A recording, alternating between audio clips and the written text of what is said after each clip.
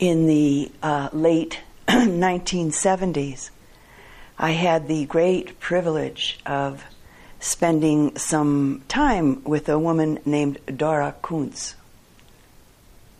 Dora was in her 80s at that point. And at that time, she was the national president of the Theosophical Society. Dora was Austrian, and she had quite an unusual upbringing in Indonesia. She was taught meditation at a very young age.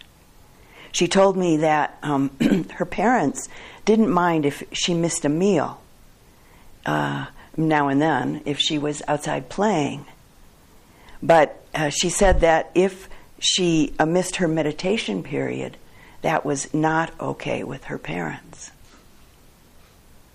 Fortunately, Dora didn't rebel against this, and she grew up into quite a rare being, and was still very much a dedicated practitioner when I met her.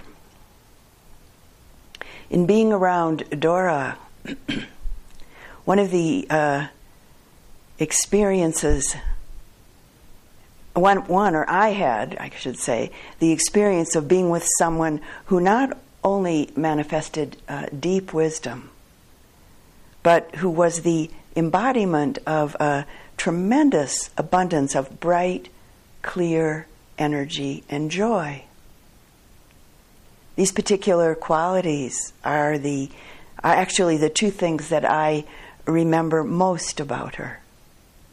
Her seemingly tremendously tireless energy, and her joyful heart. She would work with us through much of the day and into the evening, instructing us and offering her knowledge and wisdom with a very tireless generosity. And then in the evening she would speak to us. And at times during this particular mode of teaching, something she was about to say, or something that she had just said, or sometimes some internal experience that hadn't been or wasn't about to be put into words, would strike her as being very delightful. And she would laugh. And sometimes laugh for a few moments, a number of moments, and even sometimes slapping her leg in joyful expression while she was laughing.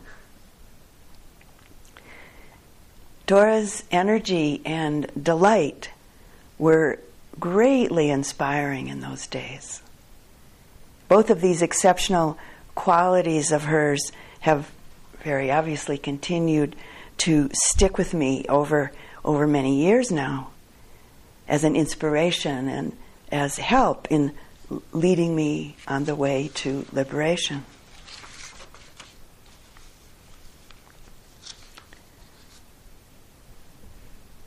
And as we practice together, as all of you practice together, the particular qualities of heart and mind that were so perfectly in place within Siddhartha that night, Siddhartha Gautama that night under the bo tree, as we practice, these capacities of heart and capacities of mind continue to develop and deepen and mature within ourselves. It's inevitable, actually, that this happens, as long as we keep on practicing. And I know from meeting with each of you that each and all of you are practicing to attend carefully, mindfully, and wisely to the various objects that arise in the four domains of mindfulness in your experience. The first domain being the body in the body. What and how we experience the body in the body. The second domain, the feelings of pleasant, unpleasant, or neutral in relationship to whatever arises in the body and mind. And the third domain of mindfulness being mindfulness of the mind, cittanupassana in Pali. Mindfulness of thought, mindfulness of states of mind, mindfulness of the objects of mind. And this fourth domain, mindfulness of dhammas, which means attending to experience from the perspective of the nature of things, from the perspective of dhammas, from the perspective of the truth. For instance, using the universal characteristic of anicca, impermanence, as the developing and clarifying mirror through which we discern our experience.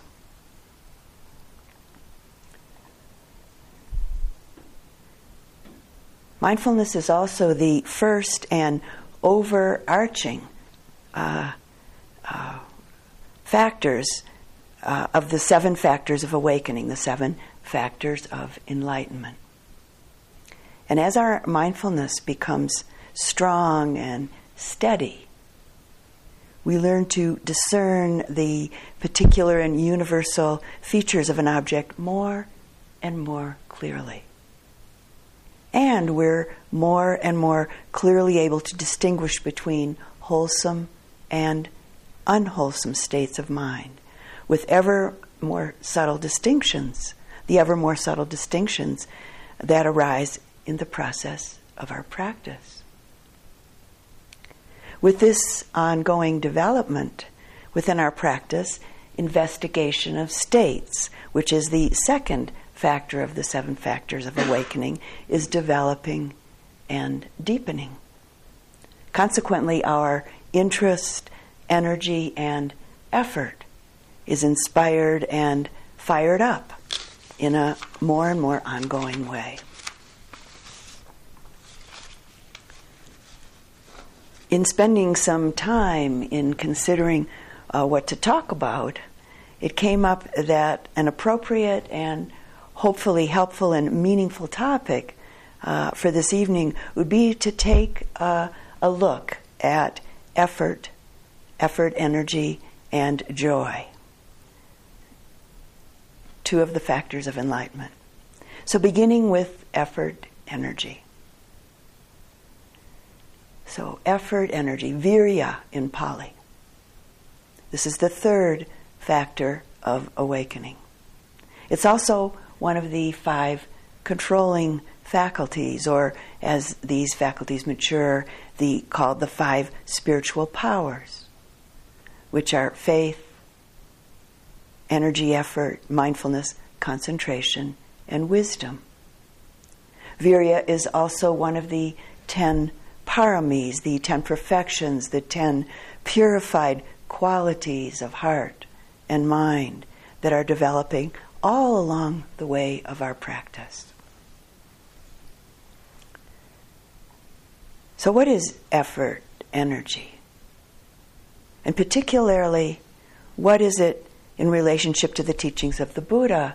And even more specifically, what is it and how does it manifest in relationship to our practice?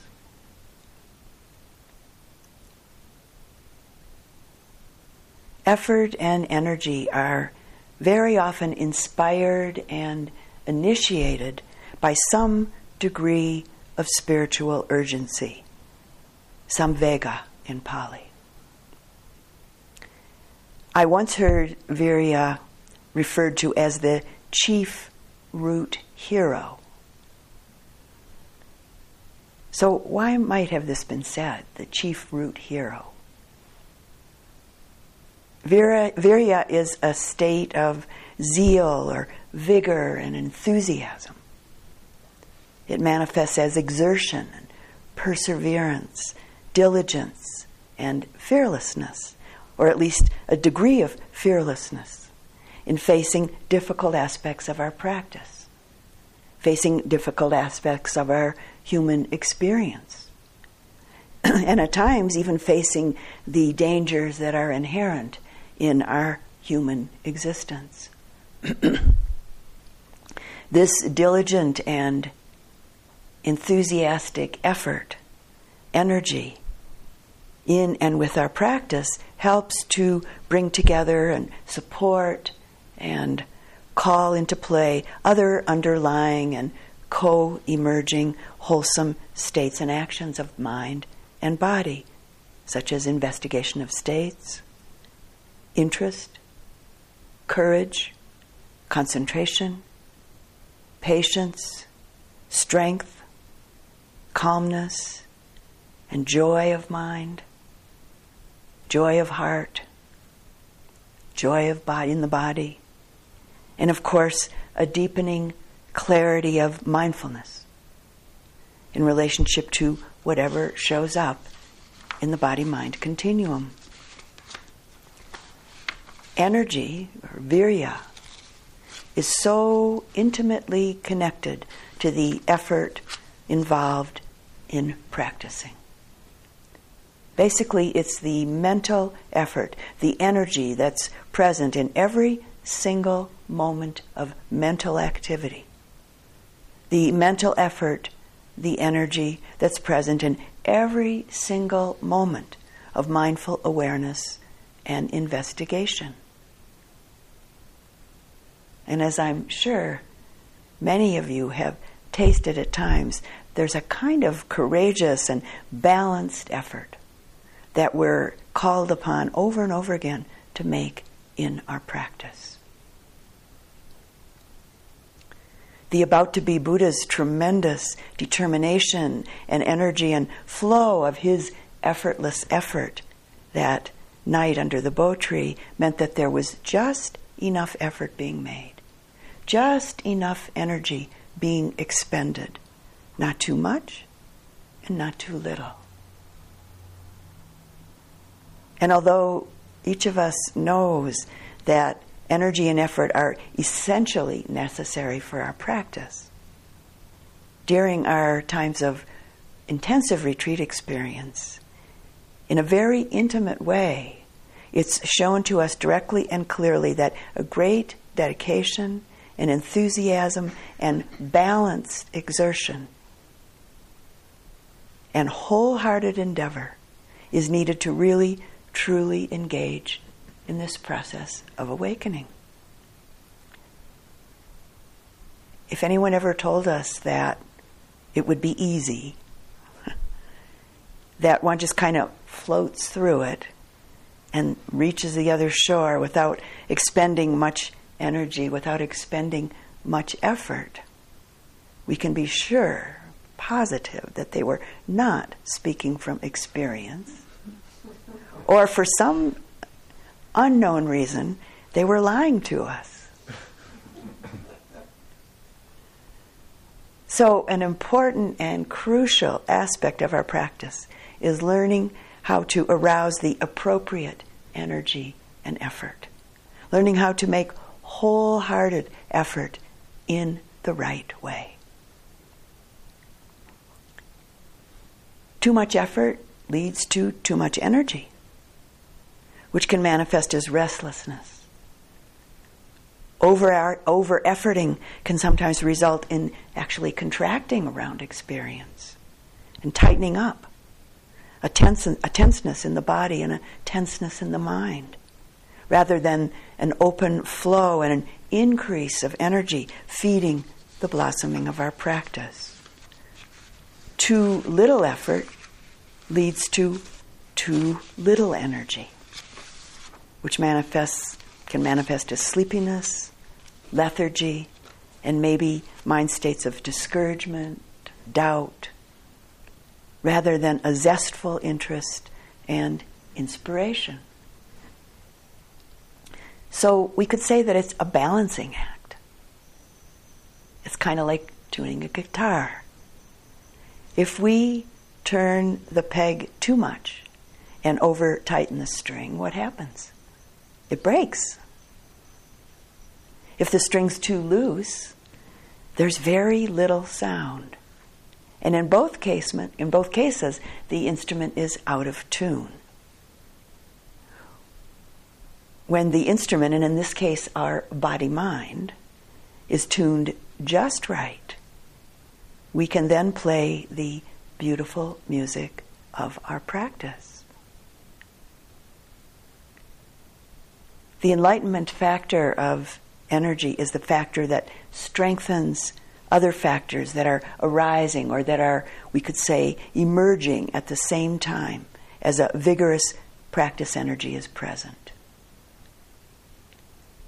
The Buddha said energy that is wisely initiated and wisely used should be regarded as the root of all insight, the root of all attainment. So clearly, it's a factor of awakening, a factor of enlightenment. Classically, wholesome energy is described as manifesting in meditators as non-sinking, non-collapsing. Energy and effortless effort, it's a circular happening, we could say. So we put forth energy, we make an effort in every posture of our practice. Sitting, standing, lying down, moving. We put forth energy, we make an effort in every moment that we mindfully connect and investigate. In every moment that we explore our immediate experience. And at least some of the time, it's just the right amount, just the right tuning. It's really important to bring a mindful attention to the quality of effort that is happening. To pay attention and to tune up every now and then. Are we trying too hard? Over-efforting? Tightening and tensing with the effort that we're putting into our practice? Or are we too laid back? Almost to the point of being lethargic? Maybe misunderstanding what a relaxed energy, attitude, and effort means in relationship with practice. Thus experiencing a sinking body and a sinking mind and heart all too often in our practice. We need to regularly tune up the quality and the attitudinal approach of the effort that we practice with. So just like a musician, even the most accomplished musician, even a musician with perfect pitch, has to tune their instrument regularly. We need to tune up regularly. And just like a guitar player, for instance, as I've already mentioned, if the strings are too tight, they break.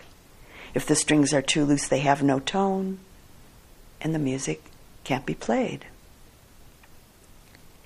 As our energetic and effort ear, so to say, is honed, we're able to more and more easily notice when there's even a subtle imbalance of effort attitudinally and or energetically happening in our practice.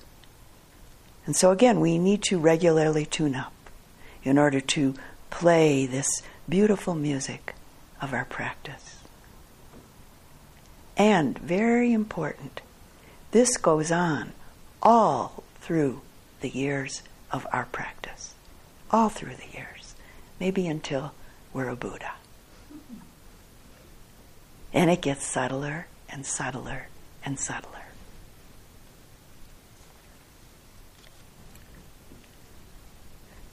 Whenever there's just the right amount of energy put forth,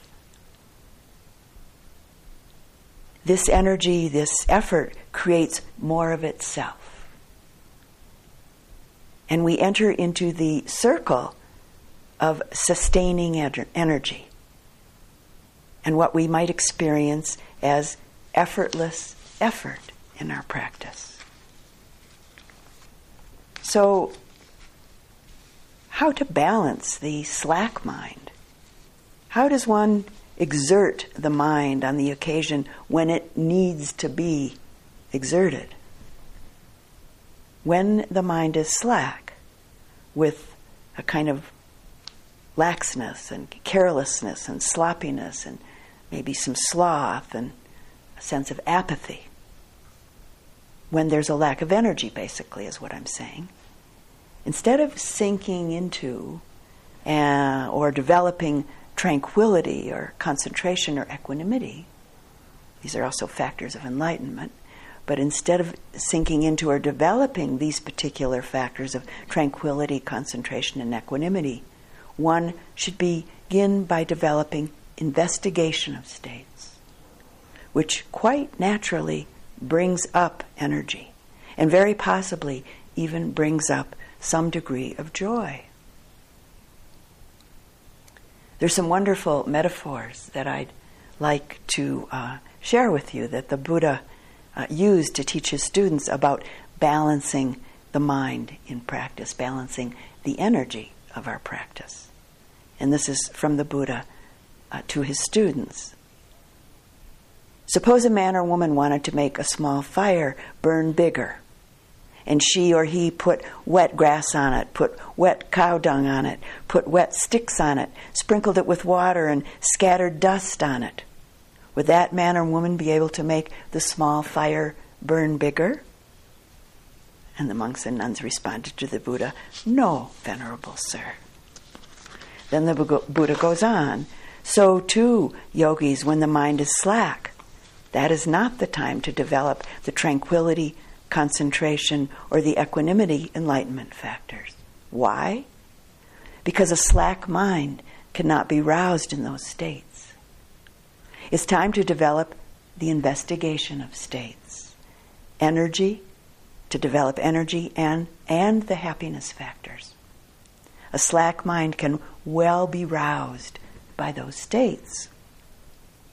And the Buddha continues, "Suppose a man or woman wanted to make a small fire burn bigger and put dry grasses, dry cow dung, dry sticks on it, and then blew on it, and didn't scatter dust on it.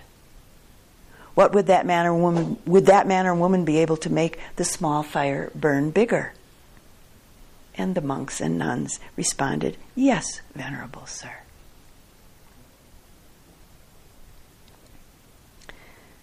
So the energizing factors of our practice are mindfulness, investigation of states, energy, joy, and happiness. The tranquilizing factors in our practice are concentration, tranquility, and equanimity. As we learn and understand this more and more clearly through our direct experience with our practice, we're able to tune up as is needed. We're able to bring a balanced effort and a balanced energy into our practice more and more clearly and more easily.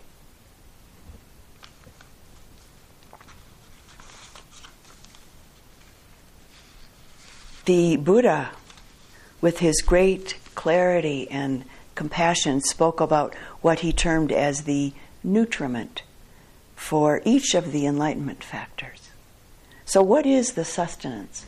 What is the active nourishment that we can feed the heart and mind for the arising, the development, the fulfillment, and the perfection of this enlightenment factor of energy, effort?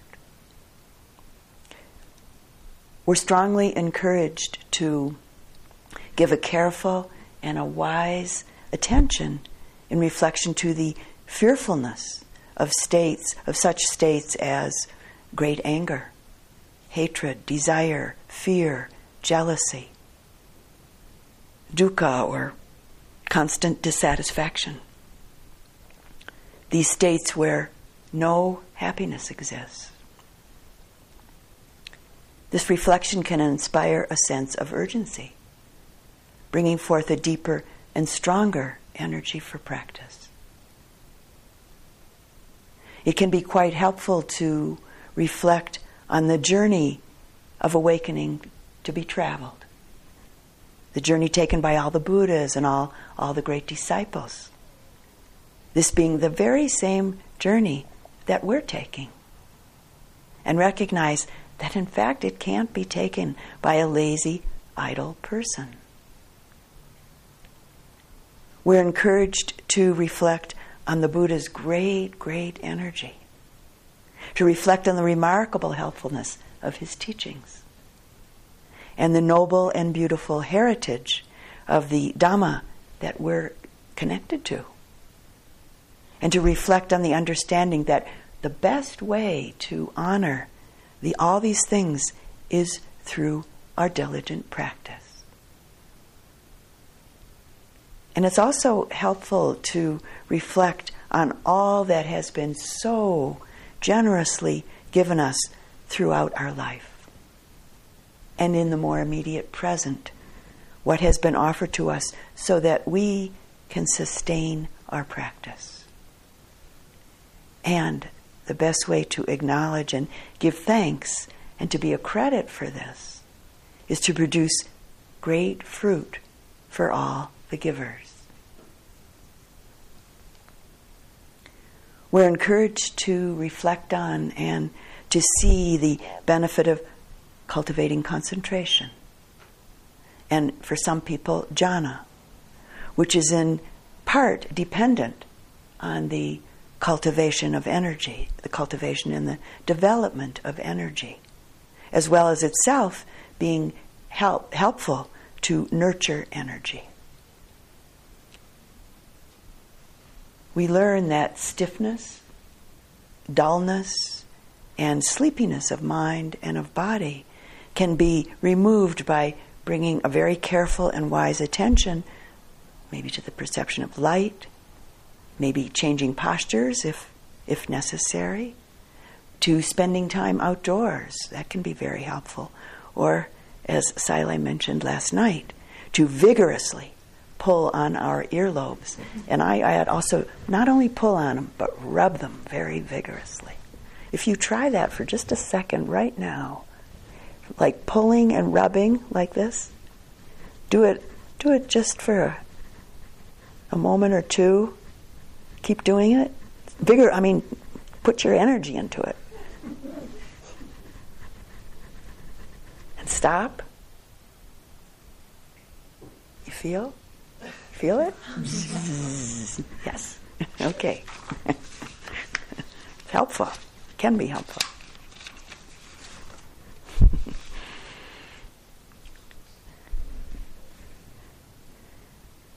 The Buddha tells us that a very important, and he calls it the chief external condition for the arising of this factor of energy, is to associate with energetic people and to not spend a lot of time with lazy, idle people. It's also very helpful to review what the most important endeavors are in relationship to our practice. And it's indicated that cultivating the 7 factors of enlightenment is a primary endeavor if we want to awaken. And last but not least, we're told that we should make a resolve to incline the mind, incline the heart towards the establishment of this factor of energy, effort, virya. There's no meditation practice. There's no fruit of practice without making an effort, without using energy. During a retreat at the forest refuge, I think it was about 17 or so years ago now, I was again inspired by another venerable teacher. And this time it was a man in his early 80s, Venerable Sayadaw U Pandita. Abundant Dharma energy is not necessarily age-related. Sayadaw gave a Dharma talk every single night for a whole month. He offered very clear and incisive interviews every morning for 6 days in a row each week, and occasionally did extra practice interviews in the afternoon. He met with various guests and friends on some afternoons. And also, he took a walk on the days where the weather permitted. His Dharma energy was very powerfully projected out to all of the yogis, and was one of the primary factors for me, for the tremendous practice energy that ensued in me during that particular intensive practice period. I was at times quite surprised and amazed and deeply grateful for how much practice energy was available for me at the age of 62. It was considerably and consistently more than in my younger years. So there's hope. There's hope in our old age if we keep practicing.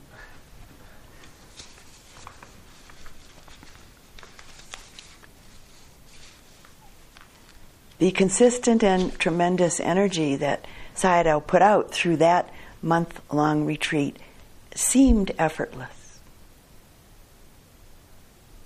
I was inspired and thought of a teaching that I'd read and that I have treasured, actually, and been moved by over the years from the Chinese Taoist philosopher and teacher Chuang Tzu. I may have offered this the first evening, I don't remember, but it's a good one, so if I did, you could hear it again. The mind of a perfect woman or man is like a mirror. It grasps nothing. It expects nothing. It reflects, but does not hold. Therefore, the perfect man or the perfect woman acts without effort. Effortless effort. Acts with effortless effort, I add. So maybe a different definition of perfection than you've been conditioned to aspire to.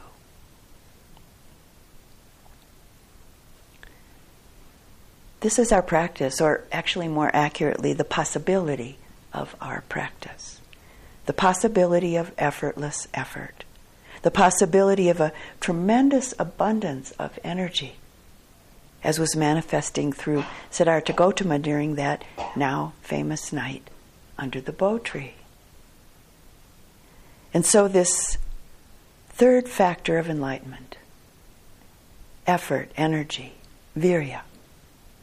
The Buddha's instruction is that it's present, that if it's present, one is to know this enlightenment factor of effort, of energy, is present in me. If it's absent, one is to know the factor of effort, of energy, is absent in me. And our instruction is to know how this factor of energy, how this factor of effort comes to arise, and how the development of it comes about. When virya is present in our practice, the mind and heart are in what is classically called a state of non-collapse. There's a brightness of presence and mindful awareness, which can be described experientially as a sense of aliveness.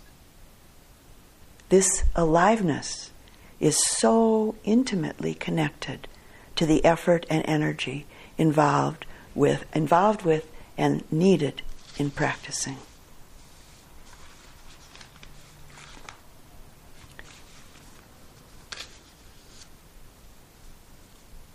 Dhamma teacher and colleague Gina Sharp says this about wise effort. By this effort, we do not seek to improve ourselves. Rather, we open our minds to understanding the qualities of heart and mind that keep us bound and suffering, and those that set us free. This is a radical shift that requires profound kindness and compassion.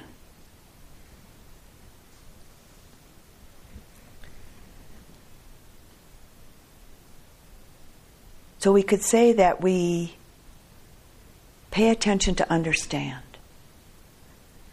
not to judge ourselves, and not to judge our practice.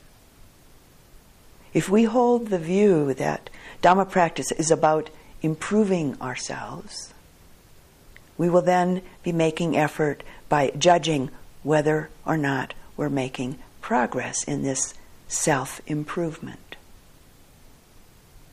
Wise effort in our practice is towards learning how suffering and how happiness happen. In order to make this shift, many of us need to work or practice towards the ability to accept ourselves just as we are. Accept the body, mind, and heart just as it is in any given moment. This is not an attitude of dropping into complacency.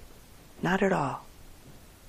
Working with ourselves in this way is not actually about improving the self, but rather about preparing the self to actually be able to make the shift away from getting better to getting more free.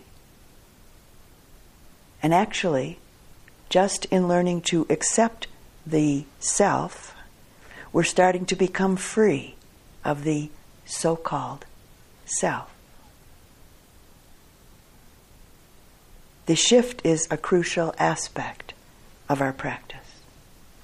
So some questions you might ask yourself now and then that I think could be very helpful are this. Am I trying to get better in this moment? Or am I practicing to understand and get free? What are the qualities of mind, of heart, that keep me bound and suffering?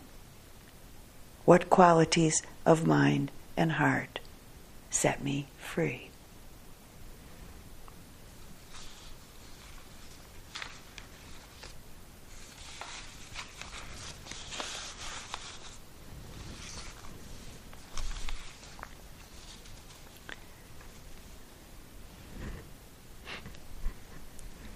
As we continue to apply energy to our practice, this work of mental purification,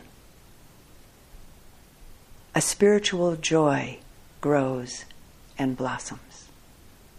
And the fourth factor of enlightenment, joy, delight, happiness, is born.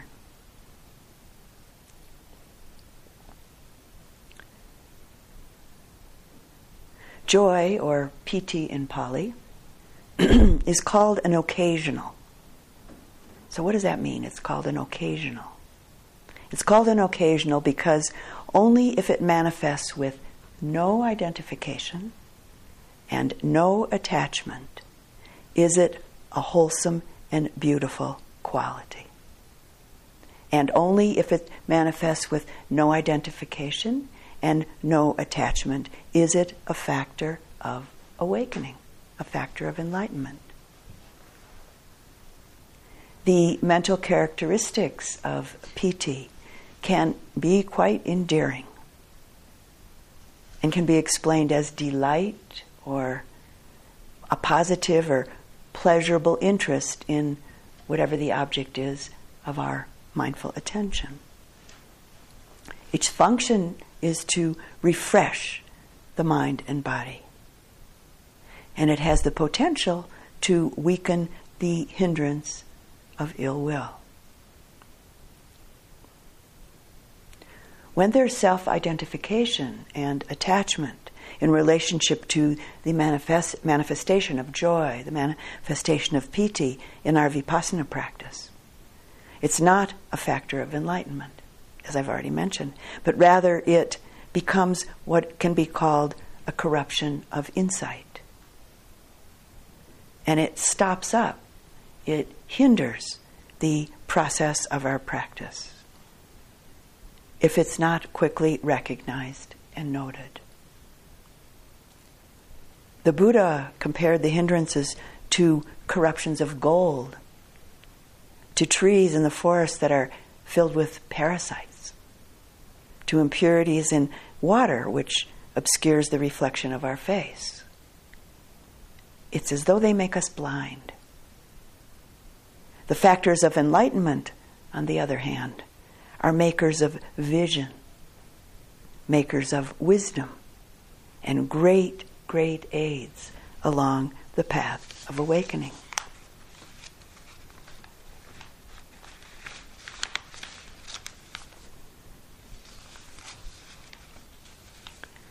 As each subsequent factor of awakening arises, those that have already arisen, they don't disappear. They remain alongside, we could say, as an accessory, with each of the factors developing and maturing in conjunction with each other, and eventually and inevitably leading to awakening, leading to freedom.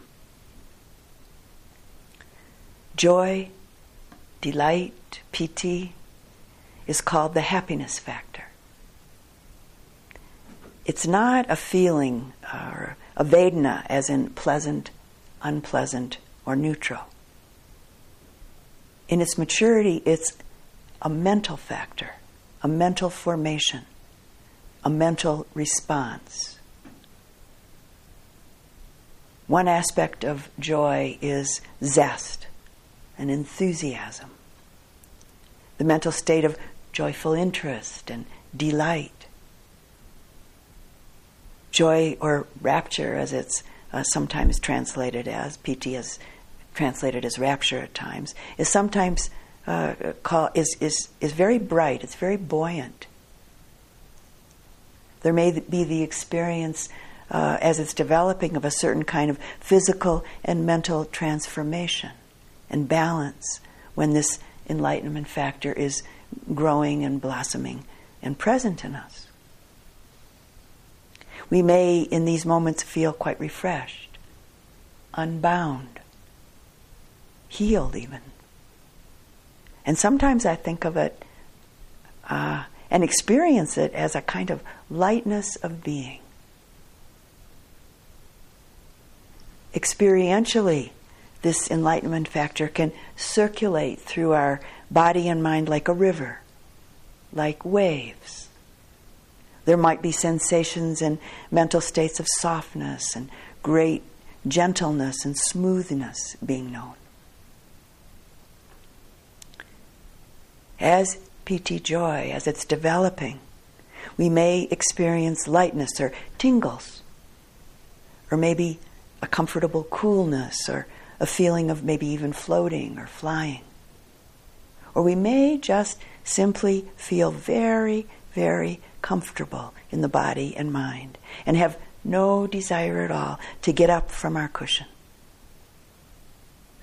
Instead, there's great interest supported by mindfulness, investigation, and energy to just continue to sit without moving. So, there can be a sense of being imbued with a refreshing lightness of being.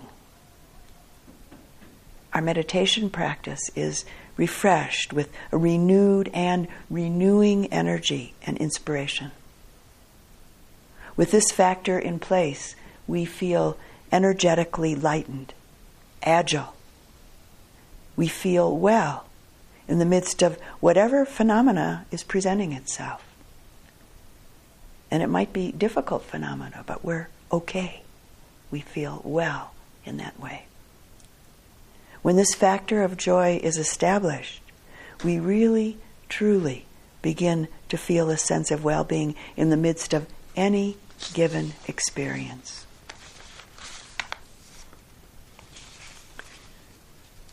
Quite a number of years ago now, I attended a week-long retreat in northern Colorado with a Tibetan Buddhist teacher. For the last evening's Dharma talk in the Tibetan retreat, but a Dhamma talk in our retreat, we had a special guest who was one of the teachers of the Rinpoche who was leading the retreat. Our guest was Adi Rinpoche, a man in his early 80s. And this was his very first trip to the U.S. Before he arrived at the retreat center, we were given some background information about Adi Rinpoche, in that he was a very fine artist, and that he had been in a Chinese prison for 20 years. 15 years of which he and 2 other lamas who were also imprisoned were practicing in retreat. This 15-year prison retreat came about because of the kindness of one of the Chinese doctors at the prison who had created the conditions to make this possible for these 3 men. We were told that Adi Rinpoche was one of the few remaining antique lamas left. And so our honored guest came into the meditation hall with his somewhat stiff and bent body. And he was given help climbing up to his seat. And then he proceeded to give a very long, clear, and very traditional step-by-step Dhamma talk from the Tibetan perspective. It was not a particularly scintillating talk, nor was there even a thread of humor in it. But in its own way, it was interesting enough. There was, though, a particularly scintillating aspect of that evening, and it was Adi Rinpoche himself. As he spoke, there was an energy and a lightness and a suppleness and an incredible delight in his demeanor that came through. At times it seemed as though he was almost bouncing in his seat. It was maybe the closest thing to levitation that I'd ever seen. Just to check myself and the possibility of my projection onto Adi Rinpoche, after the talk I asked 2 friends who were also attending this retreat if they also noticed these same qualities in Adi Rinpoche, and they confirmed that yes, they definitely had noticed these same qualities. After the retreat finished, there was a fundraising auction where calligraphy and painting that was done by Adi Rinpoche was auctioned off. The woman who had requested him to do a few paintings and some calligraphy for the auction told us that she had stayed with him as he worked, as he did his calligraphy and painting. And she said that the whole time that he was painting, he was visibly filled with a gently bubbling energy, laughing very lightly the whole time he was working.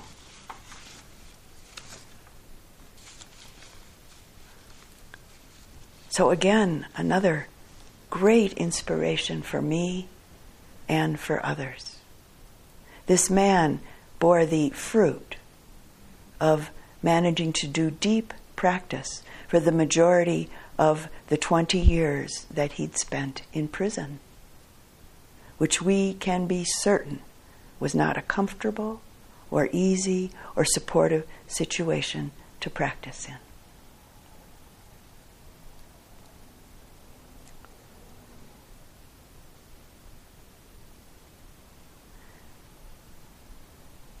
As it is for each of the factors of awakening,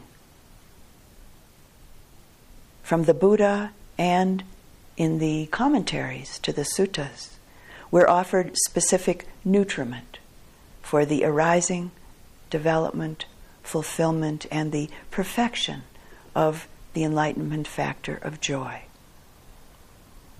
We're told to give a careful and wise attention to the following. Reflecting on the qualities of the Buddha and on the great benefits of the Dhamma, and to carefully and wisely reflect on the various facets and the precious importance of the Sangha.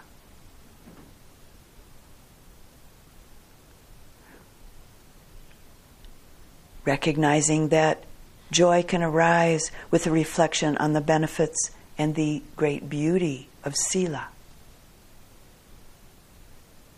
I had a very visceral experience of this during a spring retreat quite a few years ago with Sayadaw U Pandita. Every time I would go into the house where Sayadaw was living and where he did practice meetings, I would be struck by the purity and the beauty of the energy of Sila that pervaded that space. And every time this happened, my heart would fill up and gently leap with joy.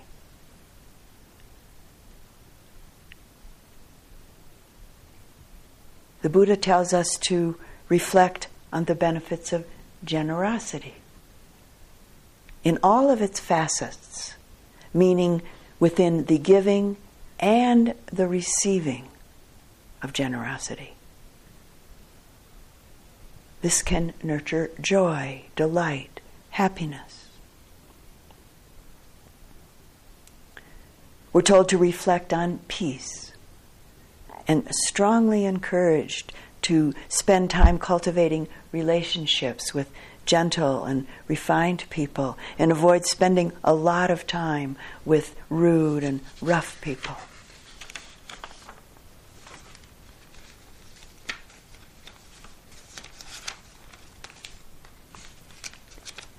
It's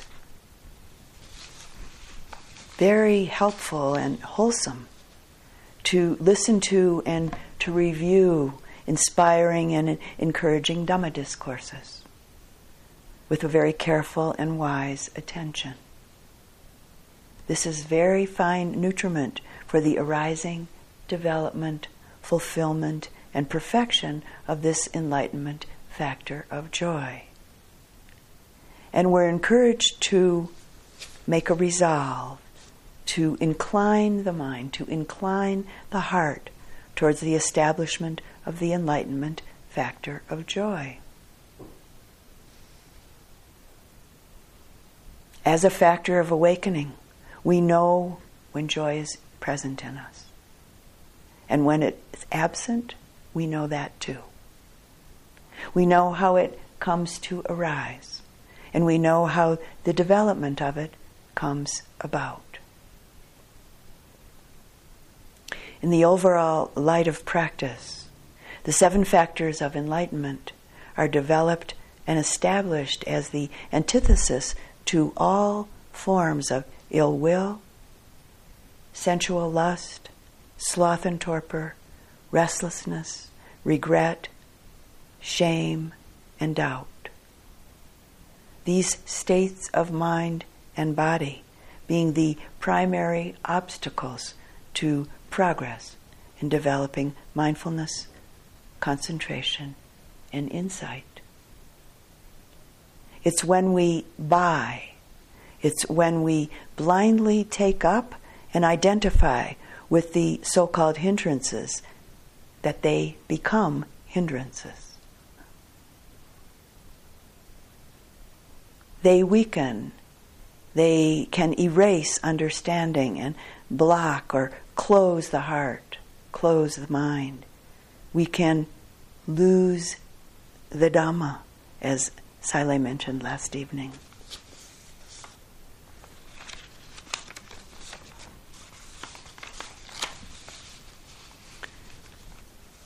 Joy renders, or joy without identification, joy without attachment, without clinging, renders the mind, renders the heart bright, light, pliable, and open. It's rooted in our practice along the way of this journey towards awakening. And we have countless opportunities along the way through our practice, directly through our practice, countless opportunities to take delight in relationship, for instance, to our own practice. The joy of a loving, compassionate heart. The joy of metta. The joy of karuna. The joy of living with a growing and deepening ethical relationship to others, to life in general, and in relationship to our own body, mind, and heart. The joy of living harmlessly in every direction. The joy of non-guilt, of non-worry. The joy of non-deceit. the joy of a collected, focused mind, the joy of calm and tranquility, the joy of non-distraction, non-dispersion, delight, joy, and non-proliferation of thought, and the joy of seeing things clearly, truly, just as they are, which brings the great joy of understanding, the joy of wisdom, the joy of non-delusion, non-confusion, the joy of peace.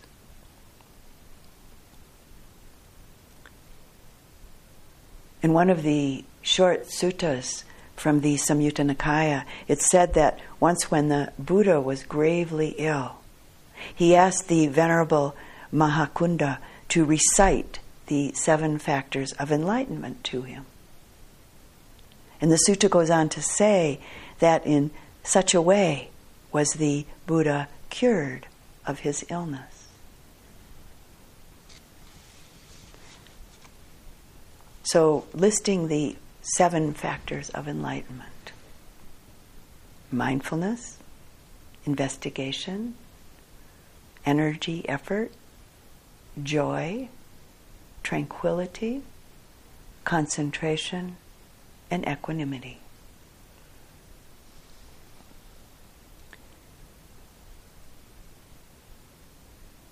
And as I'm sure you may have noticed, at least on some of the Buddha statues, the Buddha Rupas, this one included, the small and subtle smile on the face of the Buddha can be a pointer, a reminder, and an inspiration for us of the underlying joy, the inherent joy in the midst of and along with the compassion and wisdom of the awakened mind, the awakened heart.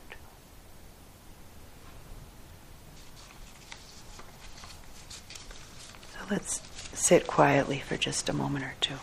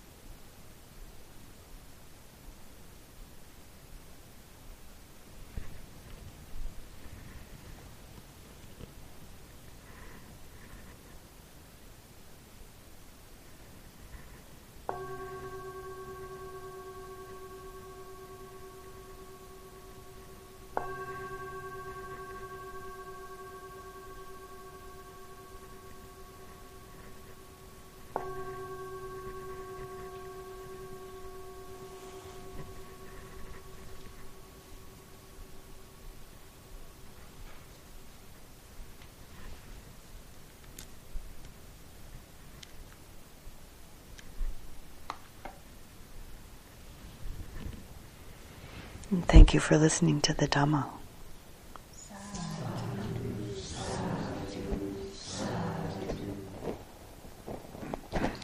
May all of the wholesome energies and the fruits that manifest through our practice serve with immeasurable impartiality,